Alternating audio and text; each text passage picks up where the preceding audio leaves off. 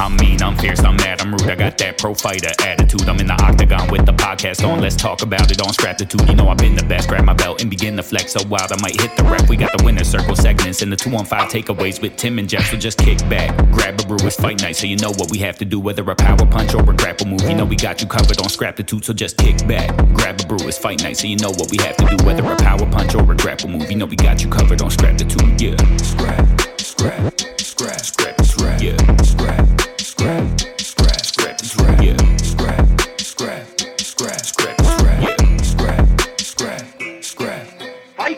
What's up, everybody, and welcome to Tim Talk 282, brought to you by the Scraptitude Podcast Network. This is Timothy E. Lewis taking you coast to coast, doing the most, and I thank you for tuning in today. For those unaware of this program, we combine three key perspectives to provide you with the pinnacle of information for placing your wagers come fight night.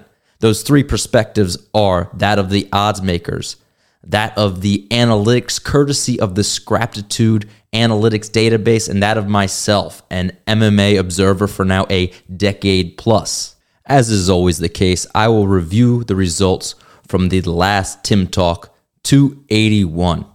We hit on 4 of our 6 picks with Renato Moicano, Dan Hooker, Dustin Poirier, and Zhang Weili all notching victories. However, the only outcome-specific pick of the night was Dan Hooker's TKO victory over Claudio Puelles. The fights we missed on were Israel Adesanya versus Alex Pereira and the 50-year-old Frankie Edgar succumbing to first-round knockout versus Chris Gutierrez. I thought Frankie had one more in him. Unfortunately, that was not the case, and that was a hard fight to watch. We also missed out on our under 3.5 prop bet for the Pereira versus Adesanya fight. Sniffing out a finish there was keen, but unfortunately, the end result didn't fall within the time parameters. It's a mad game, that's all I have to say about it, and I hope through my delving through that UFC 281, I help provide information that you are able to leverage and strengthen your wagers and win some fucking money. Now, without further ado, let's rock and roll with UFC 282. Yo, yeah. The first fight on the docket is the Action Man, Chris Curtis, taking on Joaquin Buckley in the middleweight division. Currently, Chris Curtis sits as an aggregate underdog of plus 128 to the minus 155 favorite of Joaquin Buckley. That converts to a 43.9% implied likelihood of victory for Curtis to the 60.8% implied likelihood for Joaquin Buckley. This one projects to be a fan-friendly stand and bang affair between two guys coming off of a loss, but who have won 3 of their last 4 contests. Chris Curtis is 7 years the senior of Joaquin Buckley and boasts an additional 18 professional mixed martial arts fights compared to his younger contemporary. However, despite this experience gap, these two men find themselves in very similar positions just outside the top 15, looking to break their way in. On one side, we have the relentless bludgeoning style of Chris Curtis, which will find itself challenged by the explosive lethality of Joaquin Buckley. However, there is one thing that separates these two men, and that would be their durability. I've been quoted as saying durability is the best ability, and Joaquin Buckley has a 15% loss by finish rate compared to the 5% loss by finish rate of Chris Curtis. When we extrapolate that to the difference in the number of fights they've had, 38 for Curtis compared to 20 for Buckley, that figure stands out further. In addition to that, Joaquin Buckley has a 1.13 knockdown absorption rate, or he gets knocked down 1.13 times for every 100 significant strikes that he absorbs. That figure for Chris Curtis across his 5 UFC fights is 0.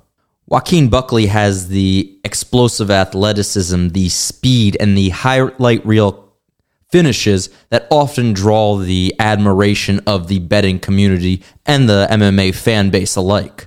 However, he's going to be in there with a dogged, relentless, and durable man who isn't going to give him any breaks, and I doubt that Buckley possesses the fight IQ, the ring craft necessary to navigate a bout against Chris Curtis.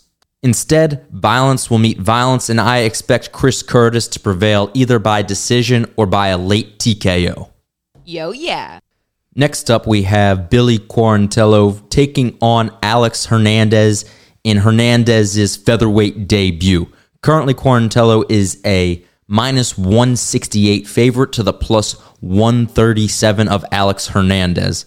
In terms of percentages, that converts to a 62.7% implied likelihood of victory for Quarantillo to the 42.2% implied likelihood of victory for Alex Hernandez. Billy Quarantillo is a fan favorite, and it's not hard to see why. He's absolutely relentless, and that's no better defined than by his 9.7 significant strike differential per round. He lives and dies by the moniker, the best defense is a good offense. Hernandez, on the other side, 4 years the junior of Quarantillo, has been a take one, give one fighter. Win a fight, lose a fight, win a fight, lose a fight. He's always had potential, he's had athleticism, but it's generally been his arrogance, his refusal to adapt that has limited him. As mentioned previously, this is Hernandez's first step into the 145-pound division, what I expect to be a significant weight cut, and that worries me. Specifically because he's going to deal with a high motor fighter in Quarantillo. If this weight cut doesn't go right and it compromises his endurance, he could find himself in trouble here. Simultaneously, I expect Hernandez to be the bigger and stronger fighter. He has the capacity to rely on his wrestling in spurts here and also has power that converted quite well to 155 pounds with a terrific knockout over lightweight contender Beneil Dariush on his resume. There are a lot of questions here about Alexander Hernandez, and I believe that's why the odds makers are leaning towards Quarantillo. He's the more known commodity in this division, and we see an obvious path to victory. I would like to note, however, that Alexander Hernandez has faced the better competition. He did it at a division above, and he does possess the physical tools to give Billy Quarantillo problems. For me, judging this as a 60-40 fight in favor of Quarantillo is more of an indictment on Alexander Hernandez, and it's unfair to categorize him as an untalented fighter. At 30 years old, he's squarely in his prime, and while there's downside to dropping a division, there's upside as well. So I would pay close attention to how he looks in this weight cut. Keep an eye out for any information in that regard, but as I said, a 60-40 split between these two seems generous for Quarantillo. I view it closer to a 50-50 fight and would entertain a wager on Alexander Hernandez. Yo, yeah. Next up, we have the long-awaited return of Darren Till taking on South Africa's Still Knox Dricus Du Plessis. Currently, Darren Till is a plus 147 underdog to the minus 180 favorite of Du Plessis. In terms of percentages, that converts to a 40.5% implied likelihood of victory for Till to the 64.3% implied likelihood for Du Plessis. Now, this might surprise you considering Du Plessis is new to the scene, considered an upstart prospect, a blossoming fighter in this middleweight division. He is only 1 year the junior to the 29-year-old Darren Till. Perhaps the reason that Till is thought to be older than he is, or maybe that it surprises somebody that he's young, is that he's lost 4 of his last 5, some of which in high-profile ways, culminating with an embarrassing third round submission loss to Derek Brunson. One of the reasons this fight is so interesting to me is that Dricus Du Plessis is all gas, no brakes. He flies at you 100 miles per hour, and while he has a versatile skill set, both the ability to knock you out and submit you, he does not have a strong wrestling pedigree, landing just 18% of his takedown attempts. So while Darren Till's takedown defense may underwhelm, as so many UK mixed martial arts fighters do, he doesn't have to deal with a substantial takedown threat from this particular opponent, despite this opponent also being a formidable grappler. So this has all the makings of a get-right fight for Darren Till. A reckless opponent who's going to run at him with his chin up and fight with volume such that Till can select his shot, while also not providing the takedown threat that's going to keep Till guessing and regularly ground him. The main issue is taking Till means taking a guy who's lost 4 out of his last 5, and hasn't looked good in a fight outside of maybe that Robert Whittaker bout in a long time. Despite his age, despite being in his prime, does he really have another run left in him? Has his time spent training with Khamzat Chimaev, where he undoubtedly had to work on his grappling, or his time spent in Thailand, where some of the premier fighters in the world are training out of at this juncture, can these influences serve as a rebirth for Darren Till? In Till's last victory against Kelvin Gastelum, we saw him skimp by, fighting more so not to lose than to obtain victory. Dricus du Plessis, on the other hand, is going to do everything in his power to finish this one. I see a real window for Till to get back, but until he does prove that, I have to roll with the South African Still Knocks Dricus du Plessis. The fourth fight on the docket is Bryce Mitchell. Yeah, I'm from Arkansas, fuck through the dark and saw light at the end of the tunnel. My energy's funnel, my enemies talking, they chuckle. I don't give a fuck, ain't no need to rebuttal. AKA Thug Nasty, taking on Ilia Topuria. Currently, Bryce Mitchell is a plus 119 underdog to the minus 148 aggregate favorite of Ilia Topuria. In terms of percentages, that converts to a 45.7% implied likelihood of victory for Bryce Mitchell to the 59.7% implied likelihood of Ilia Topuria. There's a lot of hype surrounding both these men. Bryce Mitchell is something of the last of a dying breed, a true specialist, a grappling-oriented fighter who would prefer not to strike for a second of the fight if it could be avoided. Albeit he did have some success against Edson Barbosa, thanks largely to the setup of the takedown. Then we have the Georgian prospect Ilia Topuria, who has yet to face a high level of competition, but has the makings of being a fixture in this UFC featherweight division. As a Brazilian jiu-jitsu ace out of Georgia turned knockout artist, Ilia Topuria presents a whole basket of problems for a fighter like Bryce Mitchell, who, while talented, one of the better grapplers in the sport, does not have the wrestling pedigree of some other grappling greats that is going to allow him to regularly ground his opponent. Yes, he's a capable wrestler, no doubt about that, but is he of the level and of the relentlessness? Does he have the physical endurance, the tools necessary to execute his one-dimensional skill set as his level of competition climbs? The way I see it, Bryce Mitchell is going to have a difficult time taking down Ilia Topuria, who is going to have a sizable advantage in the striking facet. The low hips, grappling pedigree, and athleticism of Topuria all stand to give Bryce Mitchell problems, who despite his success has yet to embrace a true strength and conditioning program. Now, both these guys are undefeated. They have to be doing something right, and Bryce Mitchell has gotten further down that undefeated path than Ilia Topuria. But there's something to be said about taking the right fights at the right time. And for me, this is a safe fight in terms of cage fights go for Ilia Topuria to take, and a very dangerous bout for Bryce Mitchell to take, and I don't know that it is fully reflected in the odds. If Bryce Mitchell can get the takedown here, it bodes well for his prospects going forward. This is a division devoid of grappling specialists. However, I'm not optimistic as to his chances, and I favor Ilia Topuria heavily. I think he gets this one done by TKO. Yo, yeah. Next up, we have the co-main event of the evening. Some might call it underwhelming. Others, well, he is a fan favorite. This is Paddy Pimblett taking on Jared Gordon. Currently, Paddy Pimblett sits as a sizable minus 252 favorite to the plus 200 underdog of Jared Flash Gordon. In terms of percentages, that converts to a 71.6% likelihood of victory for Pimblett to a 33.3% likelihood for Jared Gordon. My perspective aligns with the odds makers here. I think that Jared Gordon is a sacrificial lamb for the marketable ascent of Paddy Pimblett. He's not particularly athletic, he has shit takedown defense, and he has very little power in his hands. While Paddy Pimblett is a flawed fighter, no doubt about that, you have to have the tools to exploit the flaws, and from my perspective, the UFC carefully crafted this matchup such that Paddy Pimblett wasn't facing somebody that would be able to effectively stop the takedown or put mitts on his dome in a consequential fashion.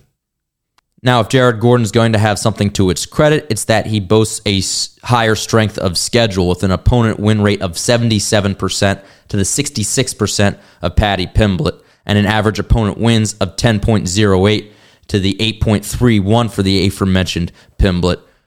But in terms of overall MMA fights, he has just 2 more in his career, which is somewhat disappointing considering he is 7 years the Brit senior.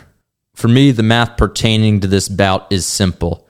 Jared Gordon has a loss by finish rate of 21%, and Paddy Pimblett finishes 79% of his bouts. I wouldn't get too caught up in trying to be fancy, picking between a submission or a knockout result. Traditionally, Jared Gordon has succumbed more so to the knockout, but Paddy Pimblett simultaneously is more of a submission artist than a knockout artist. Regardless of how he gets it done, I see Paddy Pimblett taking this tailor-made fight inside the 15-minute parameters. Yo, yeah. Next up, as legends foretold, the prince who was promised, Magomed Ankalaev finally seizes a title opportunity, taking on fan favorite, Scraptitude favorite, the man endearingly known as Polish Power, Jan Blachowicz. The 39-year-old Jan Blachowicz has not found title shots hard to come by in recent years, and it's no wonder why. He has aged like fine wine, seemingly getting better into the latter stretches of his career.